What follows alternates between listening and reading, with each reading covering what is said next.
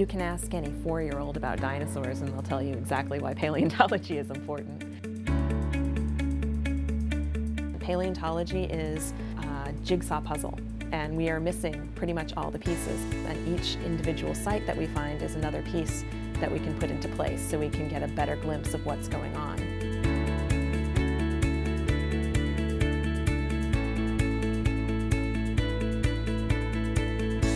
When they discovered just how many fossils they had, a repository for these fossils had to be chosen.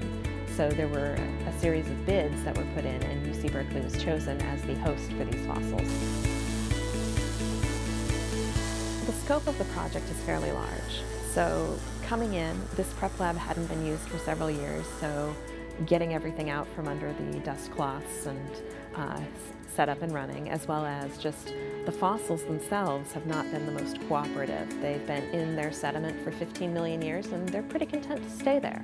So it's been a fight to get them out. I was expecting, and I think quite a few of us were expecting, that the fossils would not be in very good shape. And for some of them that is true.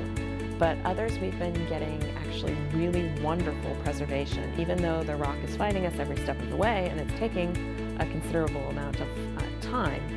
What we're getting is actually pretty detailed and really neat. There's always the potential to find something new, and that's always what you're looking for.